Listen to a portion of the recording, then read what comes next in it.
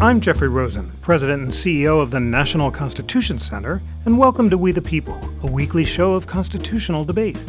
The National Constitution Center is a nonpartisan nonprofit chartered by Congress to increase awareness and understanding of the Constitution among the American people. The Senate of the United States is on the verge of holding the impeachment trial of President Trump, and presiding over that trial will be Chief Justice John Roberts. To talk about the Chief Justice's role in the impeachment trial and the history of Chief Justices and presidential impeachments, we're joined by two of America's leading experts on impeachment and on the Constitution. Kenneth Starr is of counsel at the Lanier Law Firm. Judge Starr has argued 36 cases before the U.S. Supreme Court. He served as Solicitor General of the United States, as a circuit judge for the D.C. Circuit, and as independent counsel during the Clinton presidency from 1994 to 1999. Ken, thank you so much for joining. My pleasure, Jeff. Thank you. And Joan Biskupic is a CNN legal analyst who has covered the Supreme Court for 25 years. She's previously been an editor-in-charge for legal affairs at Reuters and a Supreme Court correspondent for The Washington Post and USA Today. Her most recent book, The Chief, is a biography of Chief Justice John Roberts. Joan, it's wonderful to have you with us. Thank you, Jeff. Let's jump right in. Joan, what is the most contested question Chief Justice Roberts is likely to decide in the upcoming trial of President Trump, and how is the chief likely to decide it? Well, as things stand, it could be a question having to do with witnesses and evidence, given the dispute between House Democrats and Senate Republicans at this time. As you know, his one responsibility in the Constitution is that he presides when the president is subject to an impeachment trial. But that's all the Constitution says. And under Senate rules, it's actually a very limited role. He's not sitting as a judge. He's not sitting as a juror. He's sitting as a presiding officer. And according to the Senate rules, he does not have a vote, but he can be asked to decide questions of evidence, whether it's relevant or material. So one of the House managers, as they're called when they bring over the articles of impeachment, could try to put to the chief some question about witnesses.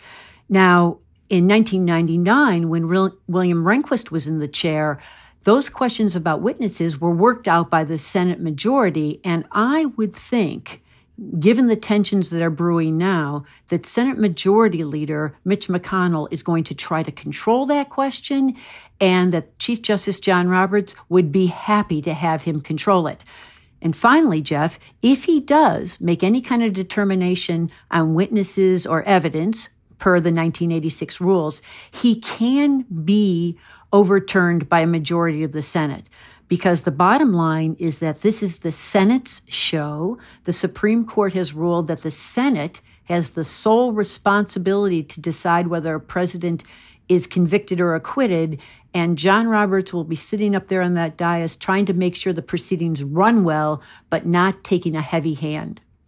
Ken, do you agree with Joan that the chief is unlikely to make rulings that he knows might be overruled by a majority of the Senate? And when it comes to witnesses, could you imagine Senate Democrats asking the chief to compel witnesses after the majority has decided not to hold them, and him making a substantive ruling or not?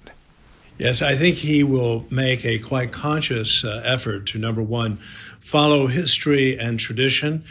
And so Joan is absolutely right. The Clinton model and Chief Justice Rehnquist, for whom Chief Justice John Roberts clerked almost a half century ago, a little less, is going to be his model. And in turn, Chief Justice Rehnquist used as his model Chief Justice Salmon P. Chase during the only prior impeachment that made it to the United States Senate of a sitting president in the trial of Andrew Johnson. I would agree with the thrust of what Joan said, with perhaps a bit of a tweak. And the tweak would be because of his sense that this is the Senate's sole power. He should not be making any decision, I'm projecting here, the chief would say to himself, I cannot make any decision that might have a substantive effect, an outcome on the substantive judgment of acquittal or of guilty. This is for the Senate. It's the prerogative of the Senate. And thus we know from the Clinton impeachment final point, and this is exactly Jones' point, it was the Senate that worked it out. Now, there was cheerful agreement. There were 100 senators going in contrast to what is likely to be the case now, who agreed no witnesses going in. Then when the issue emerged again on into the trial after the impeachment managers had presented and the president's very able lawyers had presented, then it was put to a vote.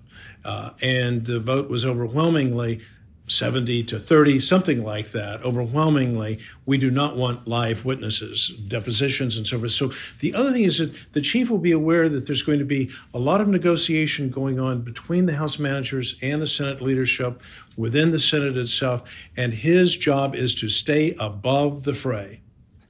You both mentioned the Clinton trial, and Joan, you just wrote a fascinating article for CNN.com based on your study of the files of Chief Justice Rehnquist. The piece was called How the Last Chief Justice Handled an Impeachment Trial of the President of the United States. Among many fascinating nuggets, you found that Senator Harkin had sent a letter to Rehnquist asking him to adopt limits on the House manager's questioning of potential witnesses, and Chief Justice Rehnquist begged off. Tell us more about that incident and about other things you learned from the Rehnquist files. Yes, it was quite a find because the actual records from that impeachment trial are under seal for about 50 years. But in Rehnquist's personal files out at the Stanford campus and the Hoover Institution, I was able to find his correspondence while he was presiding over the trial. And as both of you know, Bill Rehnquist, whatever you thought of him on the law, he did have that whimsical side. So, of course, he showed up in a black robe that was decked out in gold stripes that he had affixed to his robe, to his sleeves years earlier, inspired by a character in Gilbert and Sullivan's Iolanthe. And he also quoted from Iolanthe when he wrote to people to say how it went. He said, "I did nothing in particular and did it very well." But going to the substantive things I found in his files, you're exactly right that at one point when he was encouraged to actually make more of a substantive ruling to intercede, he said he did not want to, and he said he would claim authority only when its exercise was clearly warranted.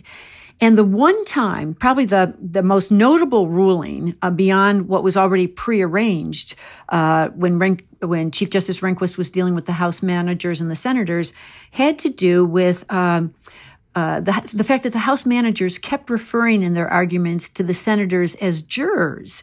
And that was another time when Democrats objected, saying they shouldn't be calling us mere jurors. And Chief Justice Rehnquist agreed. He sided with them, saying that the Senate is not simply a jury in this matter, it's a court in this case. So he was trying to, when it was time to intercede, he did. At other times, he stepped back. But Jeff, you know what it's like across the street at the Supreme Court. You know, there are no cameras allowed over there. The justices do most of their work in closed chambers.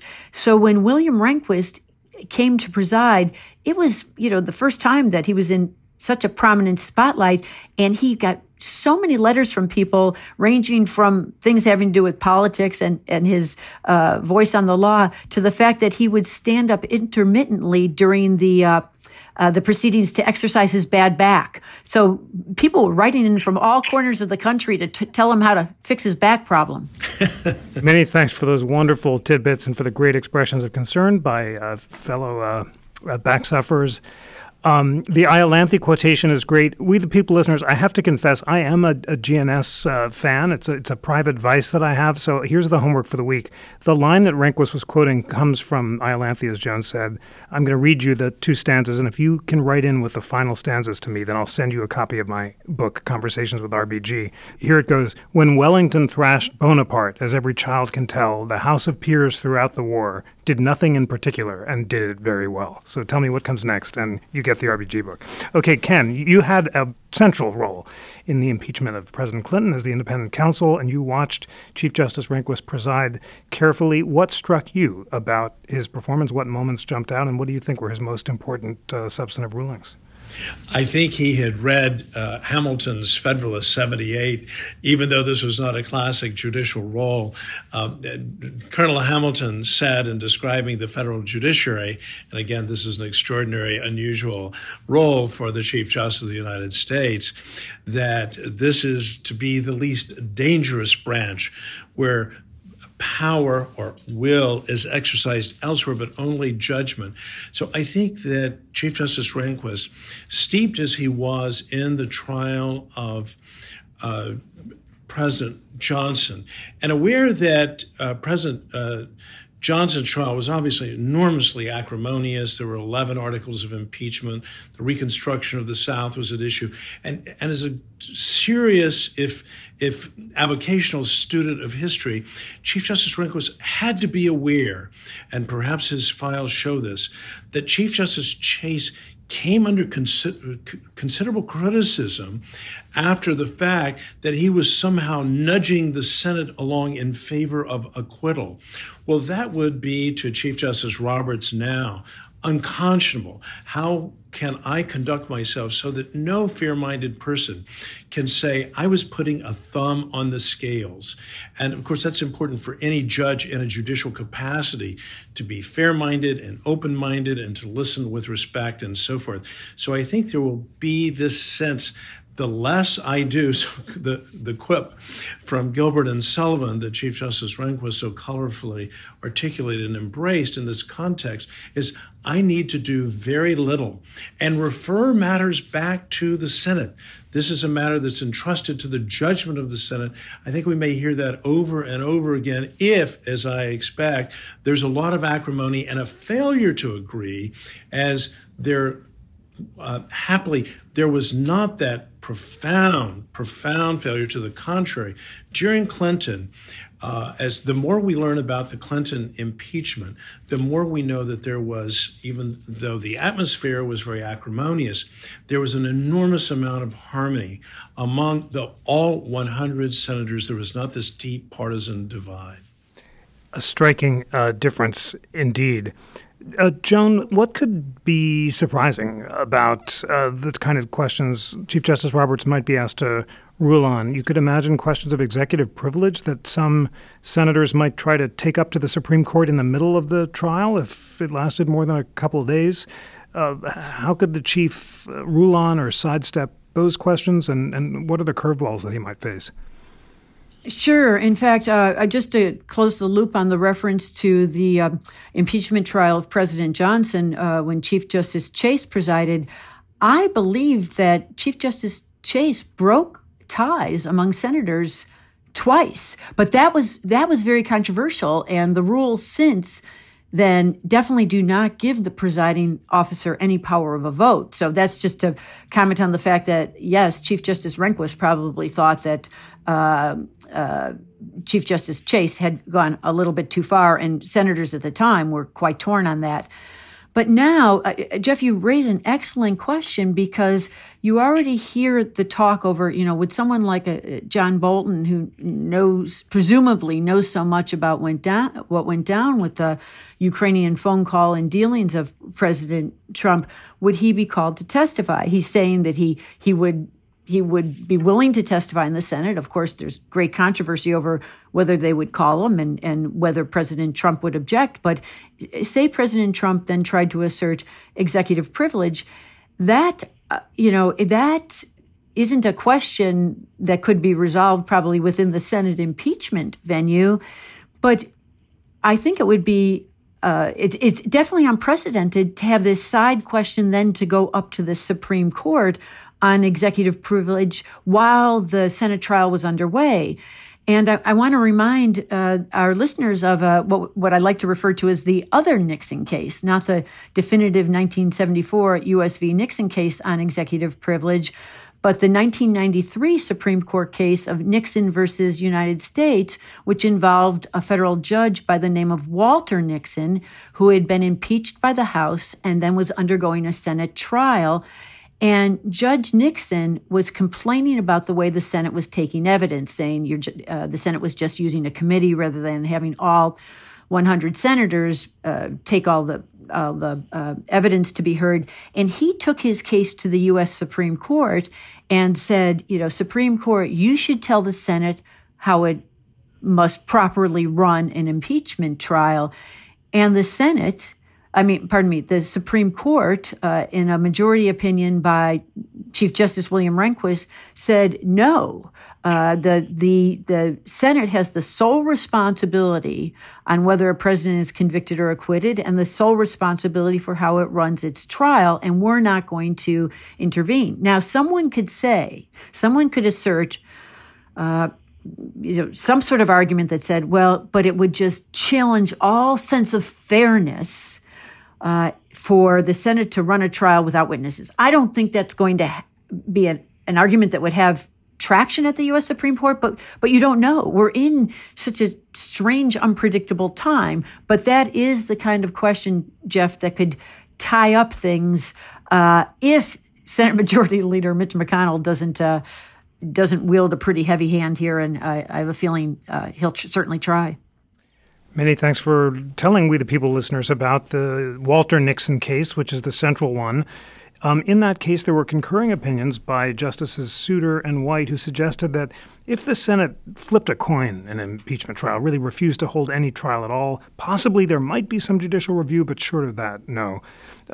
Ken, can you imagine any situation in which a trial would be so abbreviated, like a motion to dismiss on the first day without going through any testimony at all, that might spark a judicial challenge along those lines, that it basically didn't count as a Senate trial, or not? It might spark a judicial challenge, but I think that the challenge would be dismissed and would not eventually be addressed on the substance or on the merits by the Supreme Court. And I think the music, as it were, of the Walter Nixon case is very much to the effect that we are simply not going to interfere, we being the Supreme Court or the judiciary more generally, with the prerogatives of the Senate. And so to bring that back to the invocation of executive privilege, I believe the Chief Justice of the United States, John Roberts, will say, we have an assertion of executive privilege. What say ye? And turns it back over to the Senate. The Senate may feel free to go into executive session or to debate it. Because that is such a substantive determination, my prediction, I may be wrong, is that the Chief Justice would not rule on it, but would refer it to the Senate for resolution. Very interesting suggestion that it would be the Senate itself that would rule on executive privilege, exercising its power to make substantive constitutional decisions. Joan, Chief Justice Rehnquist was a scholar of impeachment. He wrote a well-received book on the Chase and Johnson impeachments. Chief Justice Roberts is a scholar of history. He reads biographies of other chiefs. Any sense of how he is preparing for this trial? I think that's exactly right, that he is a student of history. Before he turned to law at Harvard, he thought he would get a PhD in history. And I presume he's intrigued right now by the historic nature of what's about to happen. Only the third U.S. president subjected to a Senate impeachment trial. But the Supreme Court already has a very packed calendar of controversial cases to be heard in 2020.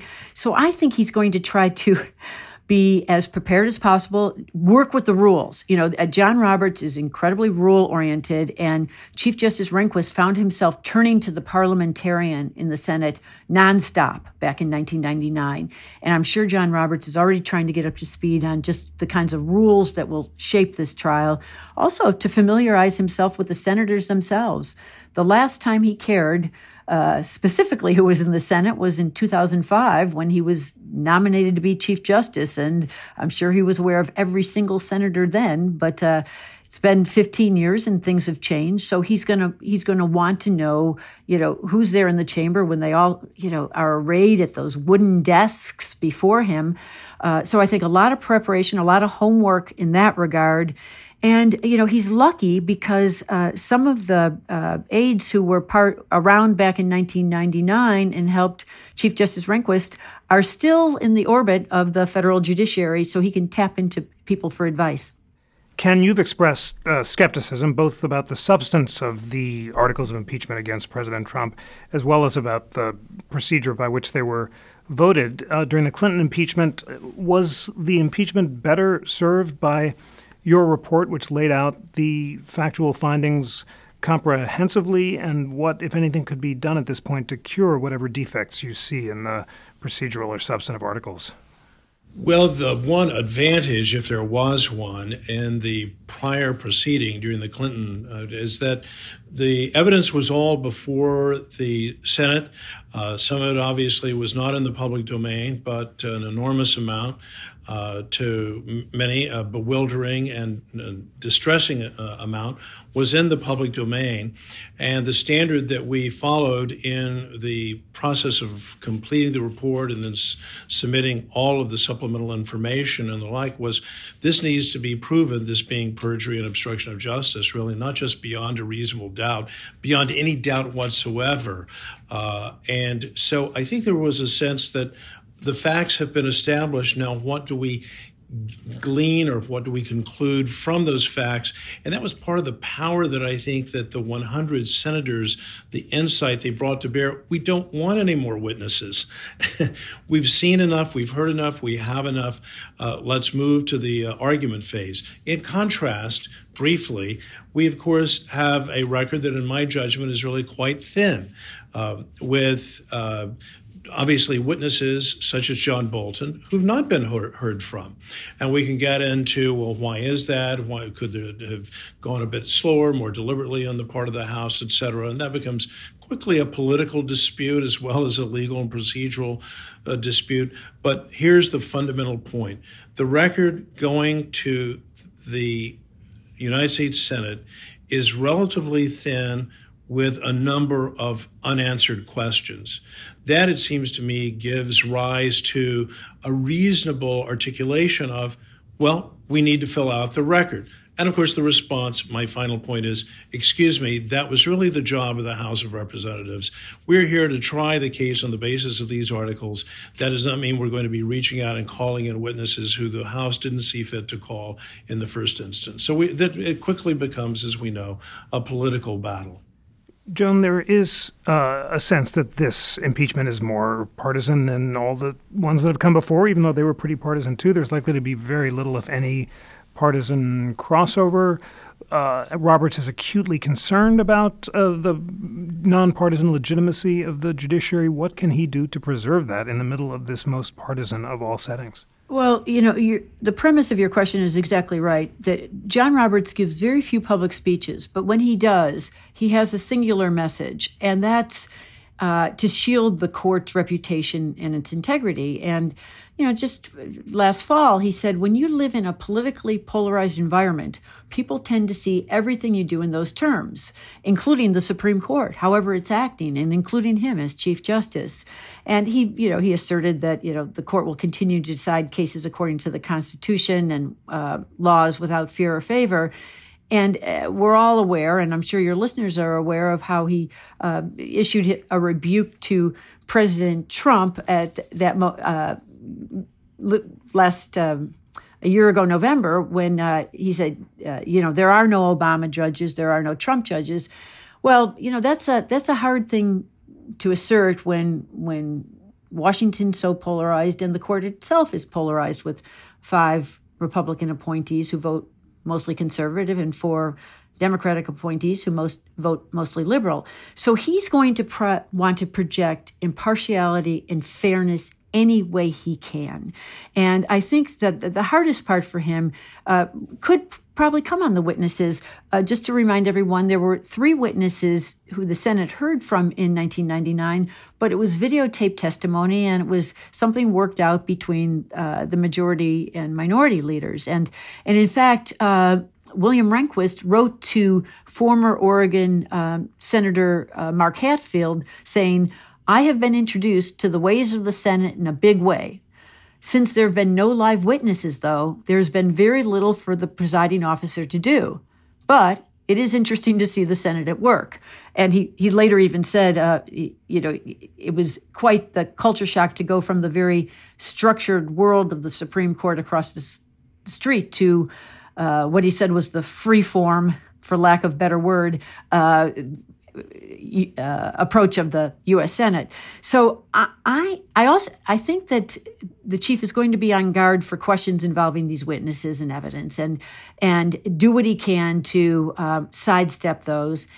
But I think he also is acknowledging that he has to be ready for just about anything in this atmosphere. And for those of us who were around in 1999, and Ken obviously played a key role there, but I was covering it when I was working for the Washington Post at the time, and I would have never thought that 21 years into the future, I would think that something all the more controversial and polarized was about to unfold. Nor I, having followed it too. Ken, you did play a central role in the last impeachment trial. Based on your experience, what advice would you give to the senators who are deciding whether or not to hear witnesses but think that the House did a poor job? How should they resolve the most contested questions of the trial that they will soon face?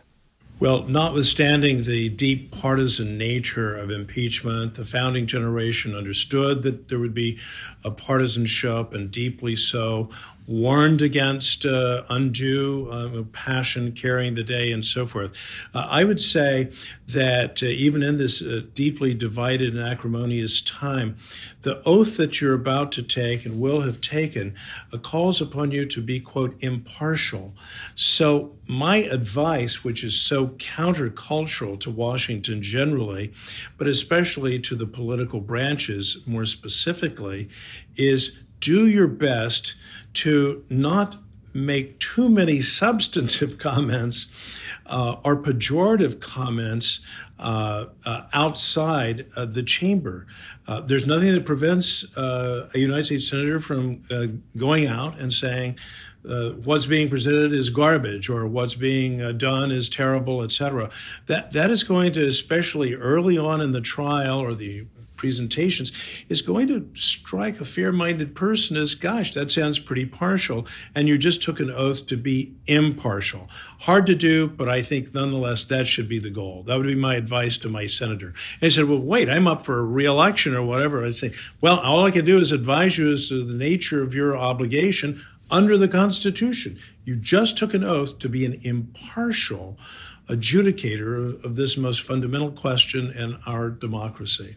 And Joan, based on your study of Chief Justice Roberts and your great biography, The Chief, and also of your study of the Clinton impeachment trial, what advice would you give to the chief about pitfalls to avoid and benefits to gain?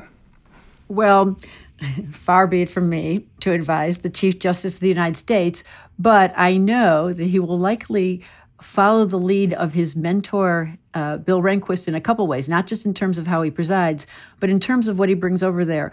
It's right across the street, and he'll likely be driven over, just as Chief Justice Rehnquist was driven over to a nice, easy entrance to go in without a lot of fanfare.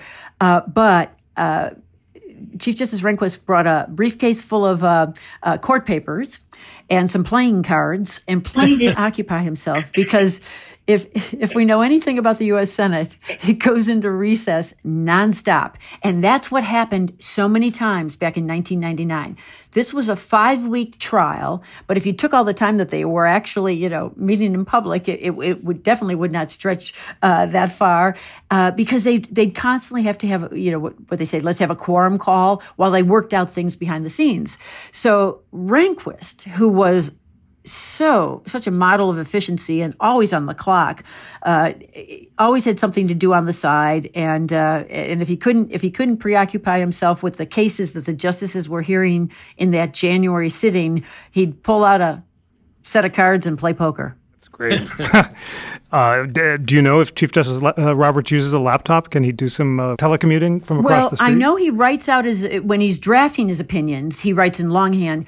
Because of court security, I'm not sure how much they're going to want to, how much the telecommuting goes. But I would think, just again, for efficiency's sake, he'll have enough materials with him. He does a lot of his reading also still in hard copy form. And here's the other thing.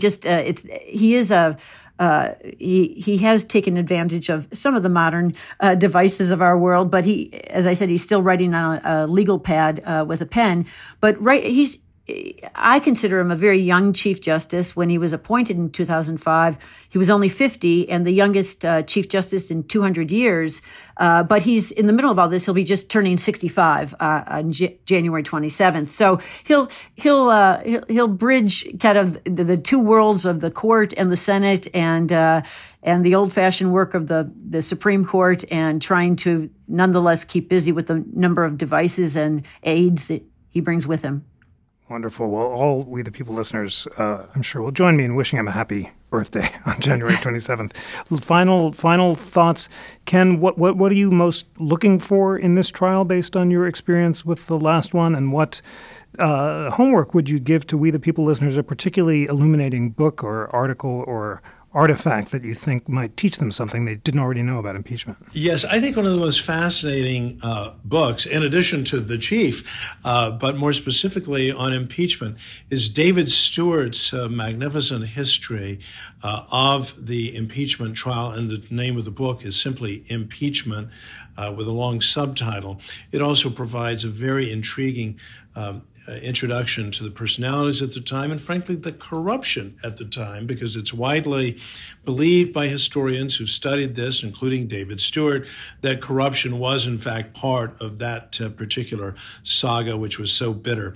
I do hope that, notwithstanding an acrimonious start, that Senators McConnell and Schumer, representing their respective caucuses, will be able to find common ground on these pesky procedural issues. I'm not optimistic. It is a hope rather than an expectation. But that, I think, is so critical. Can we agree, as again was done under Clinton, and I think would have been done under Nixon? Remember, speaking of a bipartisan approach, over 400 members of the House of Representatives voted in favor of the impeachment inquiry of Richard Nixon. 31 Democrats voted in favor of the impeachment inquiry into Bill Clinton. Here, of course, we're off, as I say, in the 21st century, the first of presidential impeachments in this century, may it be the last. We're off to a very poor start, with acrimony on both sides and finger-pointing and the like.